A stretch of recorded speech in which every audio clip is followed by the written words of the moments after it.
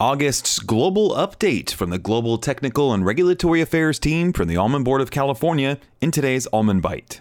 Fiscal year 21-22, second highest shipments on record. While exports got off to a slow start at the beginning of the marketing year, record monthly shipments during the last quarter resulted in the second largest volume of exports on record, despite a multitude of ongoing challenges, including logistical problems, the Russian invasion of Ukraine, a strong dollar, and ongoing pandemic-related lockdowns in China.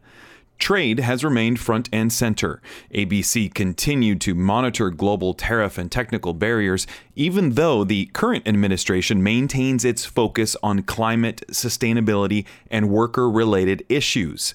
In addition, ABC has been addressing a wide variety of market access issues in key markets, both new and never-ending issues, including China's Decree 248 and the European Union's drive to push their environmental and agricultural policies on trading partners via the proposed Green Deal and Farm-to-Fork Mirror policies. The GTRA team at ABC has been working across global markets, leveraging partnerships and fact-based data to mitigate issues that could disrupt almond shipments.